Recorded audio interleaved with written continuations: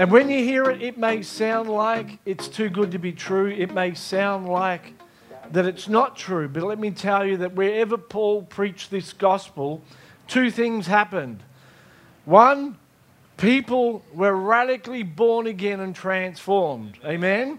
And two, the religious people hated it and they stirred up strife. And accompanying the message of grace was a spirit of strife and confusion. And so I declare over your life today that the enemy won't confuse you, but the gospel, which is too good to be true, because it is so good, would touch your heart and transform the way that you live. I have at home 3 pots filled with rhubarb. Does anybody here love rhubarb? Probably all the older people. Let me warn you, don't eat the leaves because it'll kill you. But the stalk is really good. And I love rhubarb and apple pie with cream and ice cream and custard with liberal doses. And you take that sort of thing before you go on the 20-day fast. It will sustain you. It was the food that Elijah ate. And so I've got 3 pots, and 2 of them, I didn't really prepare the ground. I can't remember what I did when I may have just had a little bit of soil. So I grabbed some cheap soil that was hard, and I put the rhubarb in the soil. The pots weren't that great. And as you can imagine, I've watered them since, and the sun's come down, but I haven't had the heart or the time or the inclination to dig them up and fix them up properly. The third one I got was a wonderful rhubarb plant, and I got an amazing pot and put the best soil in and put all sorts of sea salt and all wonderful things. And of course, the last one has grown, and it's born amazing rhubarb, and the first 2 look like they're ready to die. Now here's the thing. How we are established in our faith at the very beginning is so important. Our position in Christ has to be understood for our lives to flourish and grow. And many Christians are like the first 2 rhubarb plants that I've had. They water, they go to church, they read their Bible, they do all the things that Christians should do, but there's something missing from their foundation. They actually don't understand the gospel. Yeah. And so they've got born again. It's not they're not born again, but it's like they only got part of the gospel. They're not quite sure what Jesus did and how God now sees them. There are a number of things that you've got to get right when you first begin your walk with the Lord. And if you haven't got them right, it's not too late. I was born again for probably 30 to 35 years before I truly understood the gospel. There was a lot of watering, a lot of sun, but not a lot of fruit. As I've told you before, I used to get born again every week. It was great for the statistics of the church, but not great for my heart. So 50 people got born again in the year, and I was that person 50 times. And so that's not a great start. There's not a lot of fruit in that sort of lifestyle. Insecurity in our faith leads to lack of fruitfulness. Security in our faith leads to a lifestyle of victory and overcoming. So I'm going to share some things to you today that are from the Word of God. They're not Andrew's gospel. This is the gospel that Paul the Apostle preached with power. Amen? Come on, church. And it's going to lead to freedom. You say, well, I already know the gospel. Well, I thank you for that, and I'm going to share it again because you need to hear it again until you start bearing fruit that proves you really do know the gospel. Until you absolutely are just so consumed with the gospel and the freedom that it brings. I am still learning the power of the gospel. I'm still facing areas in my life that has either orphan-like mentality or else the areas of condemnation that I need to be free from. This is a journey that we go from grace to grace, faith to faith. Yeah. Amen? And so are you ready today to learn about your position in Christ? So you ready? Cool, cool, cool. So a number of things that you need to ask yourself. Every human needs to ask themselves these questions. How does God see me? Well, that depends. How does God see me? The next thing you need to ask yourself is, how does the devil respond to how God sees me? And thirdly, what am I going to do about how God sees me? If you get those three things right, you are going to have an incredibly fruitful and productive walk with the Lord. How does God see me? How does the devil respond to how God sees me? And thirdly, what am I going to do now about how God sees me? Pastor Dean shared last week about the covenants, and it's so important to understand the covenants, and he mentioned there were 7 covenants, and that's true. And they give us insight into the way to how God sees people and how God responds to people. God's the same God right through the Bible, but he responds to people according to the covenant. Pastor Dean shared that, and it's so powerful. And I want to just highlight 3 covenants as we walk into this whole story, because it sets us up for what I'm going to share. Under the Abrahamic covenant, God's people qualified to be blessed by God based on their pedigree. So they qualified based on their pedigree. In other words, if you belonged to Abraham's family, you were blessed. It didn't matter how you behaved. You could be as naughty as you like, but as long as you were Abraham's son, Isaac or Jacob, you read the story, they were naughty at times, they missed God's will, they did things that were wrong, but God blessed them based on their pedigree. They qualified based on pedigree. Then we move to the Mosaic covenant, and it changes because God's people didn't want to relate to God based out of his goodness, but out of their performance. So God changes the way he relates and sees people. So now he's not based on pedigree, but he's qualifying them based on their performance. Abrahamic, pedigree, Mosaic is performance. So in other words, if you behave right, if you obey the commands, if you do what is right, I'll bless you. And if you don't obey the commands, if you don't perform, then you'll fall under the curse. Yeah, that's right. Yikes. But under Christ's covenant, those that believe in Jesus qualify based on our position in him. Yeah. So we've got pedigree, performance, and now our position. Yeah. That's the change of the covenants, that one was out of pedigree, one was out of performance, and the third one, which is the covenant that now God sees you and I through, it's all based around this one thing. Are you positioned in Christ Jesus? Good. Yeah. Jesus, who has the perfect pedigree and the perfect performance, measured up for us. He qualified as the one with the best pedigree, yes, the Son of the living God. With the perfect performance, he never ever did anything wrong. He was holy and pure. He learned obedience by the things he suffered. He measured up for us. He cut a covenant on our behalf. And now when we believe in him, when we put our faith in him, we enter into a covenant with God based on one thing, not our pedigree, not your family, it doesn't matter who you're raised under, it doesn't matter how many generational curses you have, or your father was an axe murderer or an alcoholic, or your mother had 4 heads, or whatever it might be. She came from cheap side or rich side. Your pedigree does not matter. It doesn't matter if your dad was born again or wasn't born again. You don't get to heaven because your dad was saved or unsaved. It doesn't matter anymore about your pedigree. And it doesn't matter about your fluctuating performance. You can be good one day, bad the next day. You can have a good day, a bad day. You can sin one day, not the other day. I'm not telling you you should sin. But this covenant's not based on pedigree or performance. It's based on one thing, my position in Christ Jesus. Come on, give the Lord a hand. God has chosen in this covenant age to see us through the life of his perfect Son.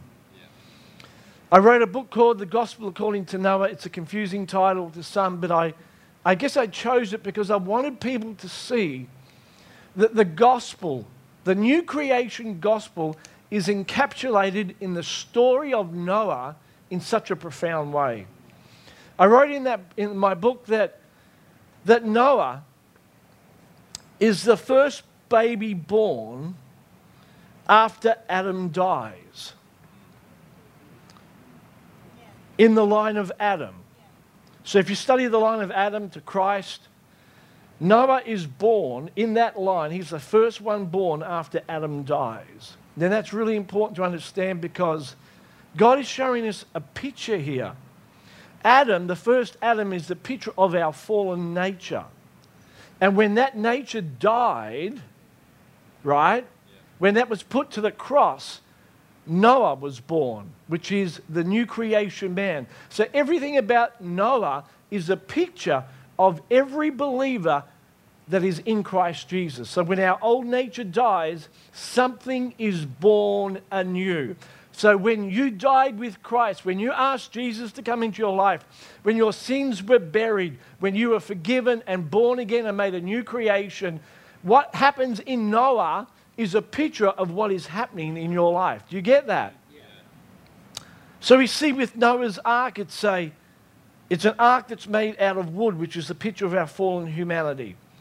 So God calls Noah, make me an ark. So what Noah builds in the physical is what God has built in you when you're born again. So everything about the ark is a picture of the new creation reality. Are you getting this? So he's born and then he builds something. God is building something in you the moment you're born again. So this ark is a picture of your life. The ark is made of wood, and wood is the picture of your humanity, the fact that you're living and breathing on the earth. And God says to Noah to cover the ark with tar on the outside and the inside. The word for tar in Genesis is the same word for the mercy seat. So he's saying to Noah that I'm going to cover your life the moment you're born again with the mercy seat on the outside and on the inside. On the outside to show you that whenever I look at you and your fluctuating performance, I'm going to see it through the blood of my perfect Son. Again, so that's the whole thing about righteousness. God's not looking at your behavior. Now, of course, we want to live right, and there's things we'll talk about down the track. But your assurance, your confidence before God is based on what God is seeing, not what you are doing. God is looking through the blood, and He doesn't see your fallen humanity. So that gives me confidence to come into His presence. And when I look up, I'm not seeing my humanity because the tar is both on the outside and it's on the inside. On the outside for God to see and on the inside for me to see. Remember, there's 3 questions we need to ask. What is God seeing? What does the devil do about what God sees? And what will I do with what God sees? And so I'm going to be in agreement with God. God's saying, I only see you through the blood, and I'm on the inside. My spirit is saying, I only see my life through the blood as well. Amen. The mercy seat was placed in the Holy of Holies. And many of you know the story that God commanded the blood would be placed on the mercy seat. So when God looked at Israel, He would see them through the blood. And every year the blood was shed, and it was a picture of what was about to take place in the sacrifice of Jesus. So Israel then, after the blood was applied at the mercy seat, could be seen as the perfect, beautiful children of God. What an amazing God we serve, hey? This Old Testament picture pointed to a greater reality, which is Jesus. King David saw this hundreds and hundreds of years before it happened. Romans 4, you may want to turn to that, verse 6. David spoke of the blessedness of the one to whom God credits righteousness apart from their works. He says, blessed are they whose transgressions are forgiven, whose sins are covered. David saw this. He saw a day coming where Jesus would offer up His life, His blood would be shed, and all of your sins would be covered forever, eternally. Amen. See, we get so sin conscious where we need to be Jesus conscious. Yes, we need to deal with sin and we want to be changed into His image. But the way to be changed is not to focus on the power of my sin, but to focus on the power of the blood of Jesus that washes and cleanses me from sin and delivers me from sin. Or else, like I said the other week, we begin to shadow box with an enemy that's not really real. A lot of you live lives of illusion. You're fighting against something that's already killed. So God sees us in a whole different way. He sees us justified. I write again about this in my book, and just very briefly, Romans 4:5 says that God justifies the ungodly. He didn't compromise. The punishment was paid by Jesus. And because he paid the price for our sin, we are now justified before God. It occurred the very moment that I put my faith in Jesus. The moment I said, Jesus, come into my life. Forgive me of my sin. I receive your forgiveness. I receive your sacrifice for me. I want to be made whole. I want to be made new. I want to be in Christ. The moment we asked Jesus into our life, where we believed in our heart and confessed with our mouth, the Bible said at that very moment, for me, I think I was about 8 years old, the moment I said yes to Jesus, even though I didn't understand the gospel in its entirety, that moment in heaven, God changed the ledger, and I was no longer in the first Adam, in a fallen nature. I was now in the last Adam, in a new nature. I was righteous, pure, forgiven, made holy, perfect forever. And nothing could ever change that. How amazing. At that moment, I'm declared obedient because of my union with Christ Jesus. And God imputes to me the very righteous, perfect nature of Jesus. No matter what. Say with me, no matter what. All of heaven declares this one. It declared it over Keith. This one, the moment he got born again, this is what heaven said. This one here is as perfect and righteous as Jesus himself. Think about that. You today are as perfect and as righteous and as clean and as holy as Jesus himself, because Paul says we are in Christ Jesus. The problem is we see ourselves in a way that God doesn't see us. God only sees us in Christ Jesus. This is the whole point of the ark. God locked Noah in the ark, safe and secure. Safe and secure. And because the ark is covered in tar, it can't leak. It can't leak. And the water is a picture of judgment and condemnation. All the world is judged, but the ark floats above the water. No leaking. No leaking. No leaking in any floor. Safe and secure. Floating above the ark. Above the water. There is now, therefore, no condemnation to those that are in the ark, in Christ Jesus. Yeah. You can't be condemned because you're in Christ. You are not to look at yourself in any other way than in Christ Jesus. The Bible says that you're justified and you are forgiven. Romans 4:8 says, blessed is the man, and let me say for all the women and the women, to whom the Lord shall not. Say shall not. This word shall not is an emphatic negative. In other words, it says never ever. Never ever. Not ever. Blessed is the man to whom the Lord shall never ever impute sin. Yeah. So he's saying to you, I will never, ever, ever hold your sin against you as long as you live. That's what the Bible says. That's why Paul got run out of towns. That's why the Jews would actually run from town to town to hinder his work. Paul was buffeted by the enemy because the enemy did not want people to know the goodness of the gospel. Yeah. When I first heard this gospel, I thought it was another gospel. I've been raised on a steady diet of law and performance. And when I found out how God saw me, it shocked me.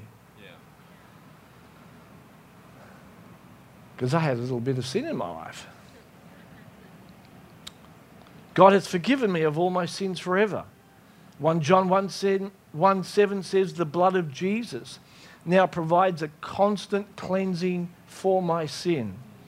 That word constant cleansing is a present continuous action. What is Jesus doing in heaven? Well, the Bible says that when he was raised from the dead, he went to heaven and he presented his blood before the throne. And there's a mercy seat in heaven. Remember, because what was made on earth is a copy and a pattern for the greater reality in heaven. So Jesus presented his blood, Hebrews says, once and for all time.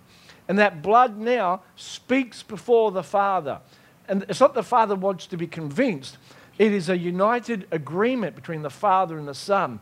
And Jesus says, remember, Father, that this blood that I shed constantly cleanses my people from all of their sin. How is that?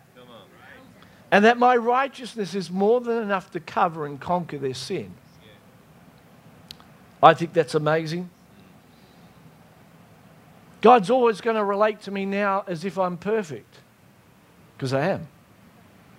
And the good thing about that is that now I can go into his presence with confidence, even when I've failed and sinned, which we all do. Listen, God's got a plan to get us into victory, and every one of you have sinned. Now, some of you may be a bit righteous and think, well, my sin's not as bad as theirs. But I'm going to show you some things in a minute that will undo that. We need confidence. And it's not a pseudo confidence. It's not something that mind over matter. This is the confidence that comes from the gospel. That I can go into the presence of the Father every day, even when I have sinned, and know that I am the righteousness of God in Christ Jesus. Because when I walk into his presence, figuratively speaking, God is seeing the Son, the righteous one. And so I can go into the presence of God, and it's in his presence that he transforms me. And that's what I always teach you here, that it's in his presence that transformation occurs. You cannot be transformed with a condemnation mindset. If you think that God is distant from you, you will never, ever, ever, ever change. If you think he's mad, ticked off, wanting you to perform, jump hoops, you will never change. The pitch in the boat caused the boat to rise against judgment and give Noah total access to the voice of God in his life. That's how God sees you. Perfect, clean, righteous, and holy. The law would say, no, you've got sin in your life, you need to clean yourself up, that God's angry, that God's this, that God... That is not the gospel. That is not the gospel that Paul preached. And he preached it so strongly that the reply back to him from the religious was, well, you're saying that we shall sin, that grace would abound. Yeah. That's how strong he preached that. And of course, he showed us that, no, grace teaches us not to sin. But you can't overcome sin with a heavy dose of insecurity. You overcome sin with a heavy dose of love and security. That's how you overcome it. So God wants me to see myself in Christ. In Christ. In Christ. Too many people are obsessed with themselves. My behavior, my performance. My friend, there is no way to the Father except through the Son. Did you hear that? No way to the Father but the Son. No way to the Father but the Son. No way to the Father but the Son. And if I was to die right now, I am 100% convinced in my heart, and I'm not going to die, by the way. I've got a sermon to preach. If I was to die today, I am convinced in my heart that I would go straight into the presence of the Father, and he would receive me with joy and gladness because I am in Christ Jesus. And for him not to accept me would mean he would have to reject his Son. Wow.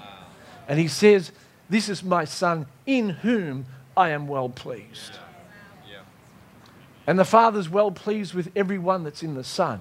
So that's how the Father sees us. And isn't that amazing?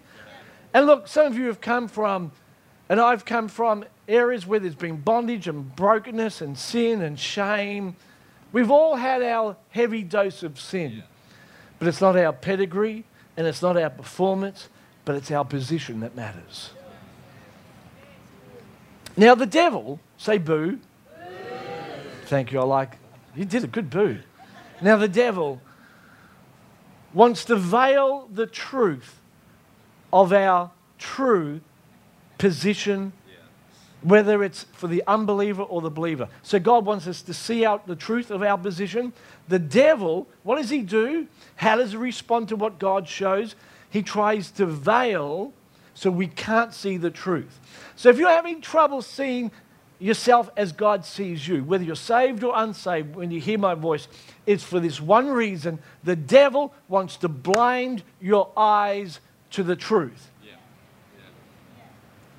2 Corinthians 4:3 says, if our gospel is veiled, it's veiled to those who are perishing, in whose case the God of this world has blinded the minds of the unbelieving, so they would not see the light of the gospel of the glory of Christ. What's Paul saying? The devil doesn't want mankind to see who they are. So he puts a veil over their eyes to cover the truth of their identity and their position. So, two things he does. You ready? He veils the power of the law to the unbeliever. He says, if you were bad, you wouldn't do good things.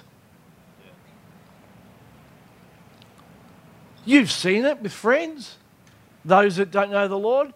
There's a degree of self-righteousness. Well, you know, I'm pretty good.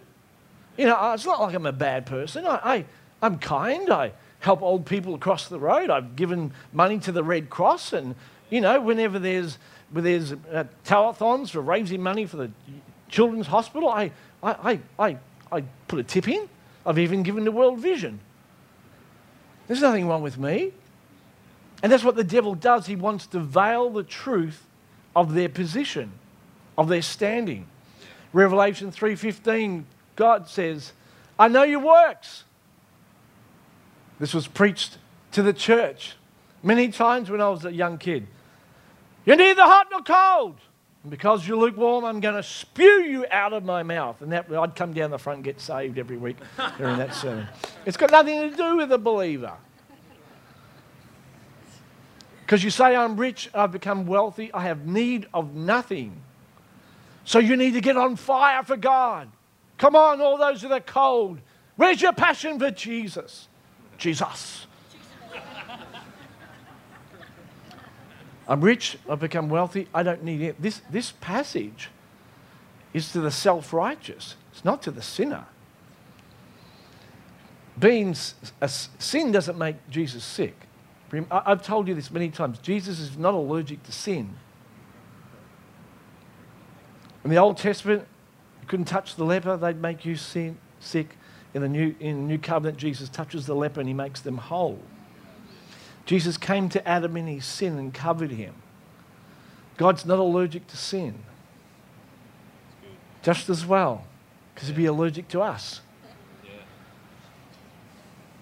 What makes Jesus sick, inverted commas, is self-righteousness. Do you know in AD 60 there was an earthquake, and Laodicea, along with a number of towns, suffered under this earthquake, and many buildings were brought down and structures obliterated. And Rome offered to assist Laodicea with the rebuilding of its city. And they refused, and they boasted these words, we have need of nothing. And so they rebuilt their city, and they raised funds from their local taxes, and they rebuilt. And where they rebuilt, they stamped the buildings with this stamp: out of our own resources.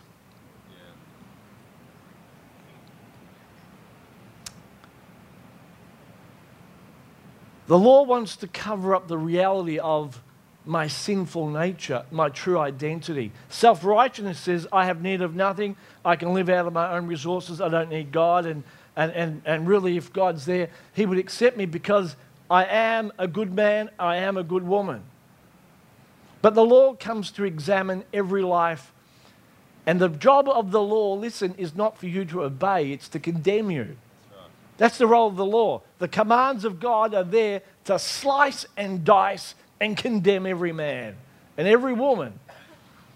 And it's to make me aware that I am married to Adam. Paul uses this analogy in Romans 7 of a man and a wife. And he says every human is married to Adam. Adam is a picture, remember, of the fallen nature, the sin nature. See, sin's not the problem in your life. The issue that before God is whether you have the nature of the first Adam or the last, whether you have a sin nature or a righteousness nature. You don't get to heaven because you don't sin or you do sin. You get to heaven because you're in Christ or in Adam. Yeah. That's the issue. Yep. So the law makes me aware that I have this fallen nature. God uses the commands to reveal to us that we need a Savior. And the only fruit I can bear to a sin nature is sin. If you marry a woman and you have a relationship with her sexually, she will carry the fruit of your seed. Yeah. I mean, it's not rocket science, is it? And Paul's using this analogy. If you are married to a sin nature and everyone is born with this sin nature, all you will bear is fruit to that sin nature. You can wrap it up. You can put a ribbon on the baby's head. You can put a dress on her. You can put lipstick on her. But if you are married to that nature, you're going to bear fruit to that nature. And it's called good works. But if you unwrap it, it's a sin nature at hand. Yeah. So the world puts pretty dresses and bows and all sorts of things on their works. But the Bible says you are married to a fallen nature and you bear fruit to that. In Romans 7:2, you can read that in your own time, but it says, by law, a married woman is bound to this husband as long as he's alive. So as long as the husband and the wife are alive, you are bound to each other. You can't get rid of each other. And if you try and get out, if you try and get another husband, you're an adulterate. So in other words, you can try all the good things, but you're still bound to him. And he's not going to let you leave. It's like being married to a miserable man. I just wish he would drop dead. And so Romans 7 says you've got two choices. The only way for this marriage to dissolve is for either the wife or the husband to die. Yeah? Yeah. So either you die or he dies. And Jesus came to save the world so you wouldn't die. Yeah. Yeah? Good. And so he doesn't want you to die, so the only way around it is to somehow get the husband to die, and that husband had been on earth for thousands of years. So Jesus comes in the place of that husband and becomes the Adam. And he takes that fallen nature to the cross and he puts it to death. And Romans says, now you are free from that law, because the purpose of the law is to show you who you are married to. Yeah. Yeah? So I've got a ring here today, and it reveals to everyone I belong to somebody. I have a wedding certificate to say who that person is. And as long as that wedding certificate is current and the ring is on my finger, I am bound by law to a woman. Praise the Lord for that. But it's the same thing spiritually. Paul's saying, you're bound to this old nature until one of you die. And Jesus put to death that one on the cross. And now Romans says we're now free to be married to another. The first one we're married to was Christ crucified. The second one we're married to is Christ risen. The first one we're married to is the first Adam. The second one we're married to is the last Adam. The first one we're married to is the old nature. The second one we're married to is the new nature. Amen. And now you're free to bear fruits to the new nature. So now I'm married to Christ. Yeah? So whenever him and I are intimate spiritually together, I'm going to bear fruit. And as long as now hear what I'm saying, okay, get the context. As long as I'm in bed, as long as I'm intimate, as long as I am sleeping in the same room as Christ, I'm going to bear fruit. I could sleep in another room and I'm not going to bear a lot of fruit. I'm still married to him. I'm just separated in another room. But if I would sleep with him and dine and read the word and feed and let his seed of the word get in my spirit, I am guaranteed to bear fruit. Amen. What an amazing thought.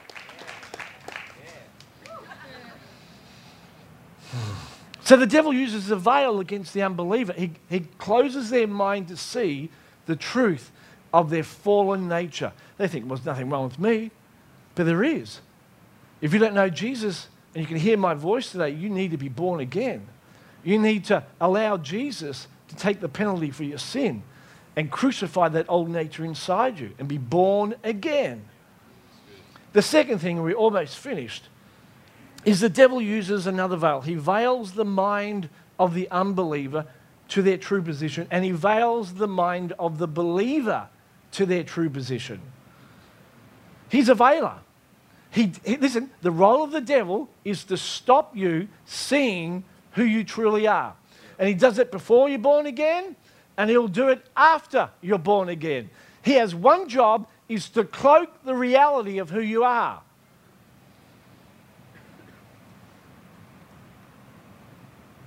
To the unbeliever, he says, if you were bad, you wouldn't do good things. There's nothing wrong with you. To the believer, you know what he says?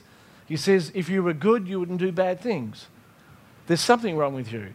The unbeliever, he's always saying there's nothing wrong with you. To the believer, he is always saying there's something wrong with you. Yeah? To the unbeliever, you're wonderful.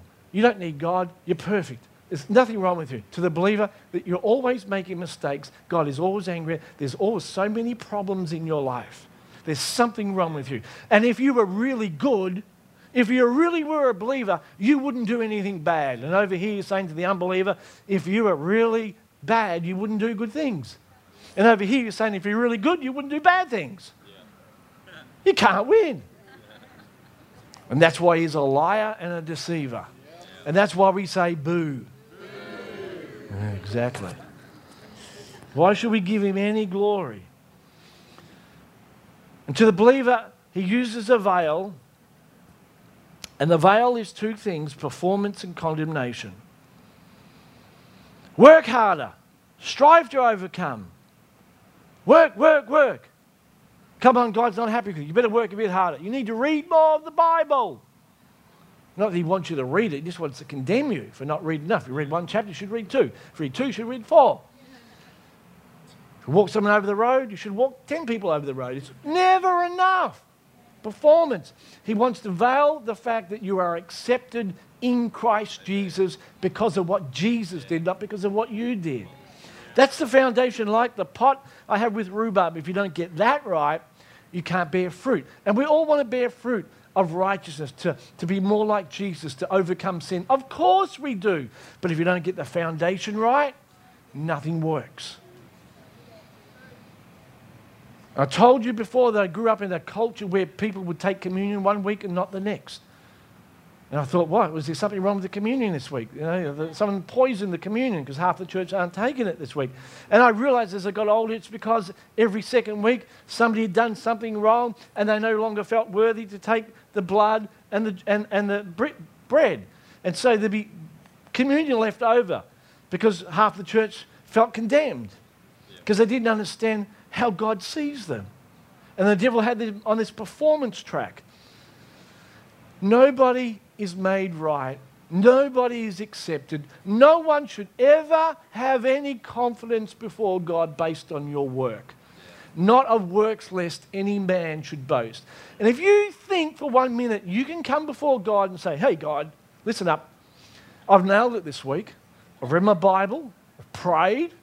I've tithed. I've been nice to my mother. And so I know you've got to hear my prayer. Jesus told a parable about that, didn't he? Yeah. Stories like that. About those that came out, look at me. I'm pretty good. And then the sinner comes, oh God, just have mercy on me. One comes based on their performance. Lord, you've got to hear me today because I've nailed it. My friend, listen carefully. If you have any more confidence, and I have any more confidence to come before God because of the way you've behaved, you are a religious Pharisee. Yeah. Wow, that's heavy. But it's true. I should have the same confidence even when I have sinned to say, God, here I am, your son. I'm a bit dirty. I've failed this week. And I am sorry about that, but I know that when you look at me, you love me just as much as you did last week when I nailed it. Thank you, Father, that you are so constant. And the Bible says, when my father and my mother forsake me, my Father in heaven will never forsake me. Never ever. So we need to check our hearts that the moment we think we've got confidence to come before God based on how well we've been, you have taken yourself out of Christ and now you're based on yourself. And all the best trying to float without a boat. All the best. How long can you swim in the river of judgment without a boat? Not one human survived outside of the boat. So here's the law. Here's the deal. And I'm just going to shatter a couple of things. Here's how the law works. You better obey all of it. So don't tell me, okay, I've got confidence before God because I haven't done that, that, and that, and that. I've not looked at any pornography. I've not had any adultery this week. I haven't taken any drugs. I haven't sworn. I haven't blasphemed. Okay, so I have confidence. The law says in James 2, if you keep all of the law, but you miss just one, you text in the car while you're driving. It says, then you are guilty of all. That's how the law works. Because Jesus is perfect. See, here's what you've got to realize. Father in heaven is absolutely perfect and holy. There's not one skerrick of sin. Just one drop of vanilla essence. Just one drop of sin. If it gets into heaven, it would be annihilated. Just the smallest thought of anger. That's the standard. That's why Jesus came in the gospel and he lifts the standard. He's saying, okay, you guys think you're holy? I'll just give you a little glimpse of what heaven's like. It's like, oh, God. So you can obey all the law and mess up one, out, no confidence. So you can't come to God based on how good you are. You come to God based on how good Jesus is. Yeah. Come on. I've got to obey all of it, and I've got to obey it continually. So Galatians 3:10 says, cursed is everyone who does not continue to do all of the law. So not just done it for one day. God says, all right, great. You got it right today, tomorrow, one day, then do it the next, and the next, and the next. But I did 364 days out of the year. No, it doesn't matter. It's got to be continuous. That's why the blood of Jesus continually cleanses me from all sin. And you've got to obey it perfectly. All of it continually, perfectly. So I guess we've shown that this performance trap that the devil puts a veil over our eyes proves to us that it is just so wrong. My position's not on my performance. It's on his performance, his behavior. He's made us perfect. Now I am of the same family. So let me take the veil of performance away from your eyes and say that you can't measure up in your own strength. Jesus measured up for you. And God is satisfied with him. And now that you are in Christ Jesus, he is eternally satisfied with you. Isn't that amazing? Yeah. Performance veil, and lastly, condemnation veil. This is what some people struggle with. Are you ready? And here's the revelation. You are just as righteous when you sin and in your sin as you are when you don't sin and aren't in sin. And this reality of your fixed position in Christ Jesus is what empowers you to be free. Here's how it works. If I'm caught in sin, the knowledge that I am loved and forgiven and righteous, and that is not who I am, is what empowers me to change.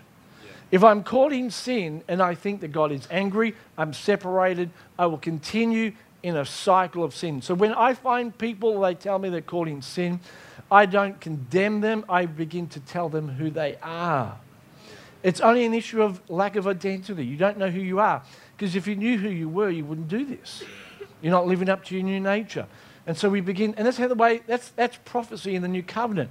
God calls out the gold in us. God tells us who we are. He doesn't reveal the dirt. We already know the dirt. He reveals the gold. Yeah, that's good. Paul wrote to the Corinthian church, and can I say this? This is a church that Paul planted. So it gives us all hope.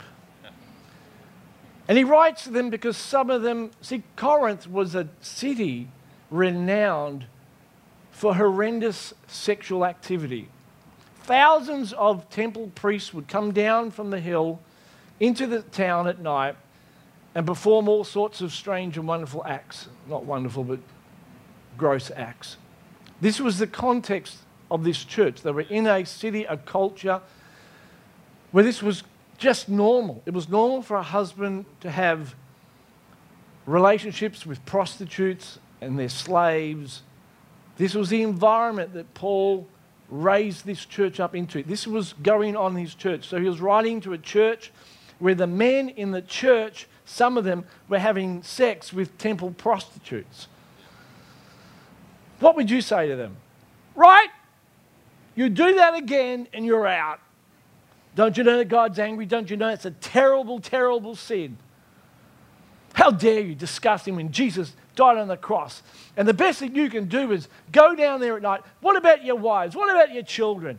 He could have condemned them. You can imagine, I've seen people in past years do things like that. They find people in sin and they berate them and they belittle them. But what does Paul do? 1 Corinthians 6 says, Paul says to them, hey guys, while you're having sex with this prostitute, you are making Christ one with the prostitute. Yeah. I'm going somewhere here, so just hang on. While you do this act, Christ is in you. Yeah. Did you hear that? He hasn't run away. Christ is in you. This is what, I'm not writing this, Paul, if you don't believe me, read 1 Corinthians 6. He says, Christ is in you when you do this thing. Then we think, oh, terrible, terrible. That couldn't happen. Well, Christ is in you when you text on the road. Different effect, but the same nature. Did you hear that? Different effect, but the same nature. So we're horrified, oh, sex with a prostitute, and it is terrible. I'm not saying it's not. But see, we're ranking sin again. 10, 9, 8, 7. Yes, the effects are different, but the nature is the same. All sin is rebellion against God. Paul says, Christ is in you. You are the temple of the Holy Ghost.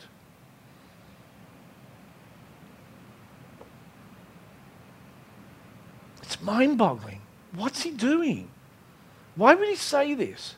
He's reminding them of who they are, and the power to help people overcome is to see the truth of their righteousness. That when you do things like that, just understand you do it as a righteous, perfect, holy, pure son and daughter of the living God. And you take God wherever you go. Into every decision that you make, you take God with you. Yeah. And there's things that we could talk about as a result of that, but what I'm bringing out the context is that Paul's saying you do not diminish your righteousness because of your behavior. There will be an effect. There will be an outcome of your sin, to be sure. But what Paul's saying is your righteousness is the righteousness of God. Yeah. You are pure. You are holy. So come on, guys. Start living the way that you've been made. Amen. You are righteous. Amen. I say that to people, and I've done it for many years when people are in addictive behavior. You are righteous. And I want you to do one thing for me. I don't want you to sin. Please do not sin. But if you do find yourself in sin, please do this one thing for me. When you gain some sort of reason, declare over your life, I am the righteousness of God in Christ Jesus. It will break the hold of condemnation. It will lead you back to the Father's heart, where He can begin to speak to you in love and deal with the issues that brought you into your sin.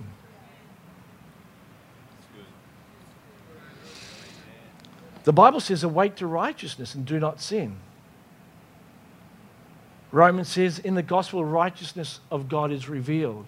It's a revelation that we need. We need to awaken to this fact that my position is in Him. And out of that, everything flows. Victory over sin, freedom, assurance, constancy. Everything flows out of my position as a fixed, loved son.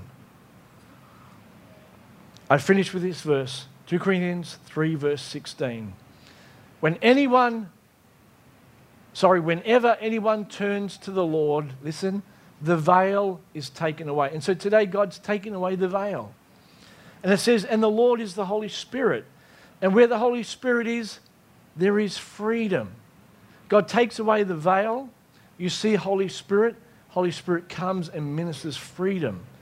And we with unveiled faces, we all reflect the glory of the Lord. So if you have an unveiled face, if you see yourself as God sees you, the Bible says you'll have freedom and you'll begin to reflect the glory of the Lord and be transformed into His likeness from glory to glory. From glory to glory. When I truly see who I am in Him and the veil is taken away, even in my brokenness, I begin to see His unrelenting love and His commitment to me. And I behold that I am transformed from glory to glory to glory. And our goal in this house is to be created and shaped and formed into the very same likeness of Jesus. We want to live pure, holy lives. But it begins because I know that my position in Christ is complete. Amen?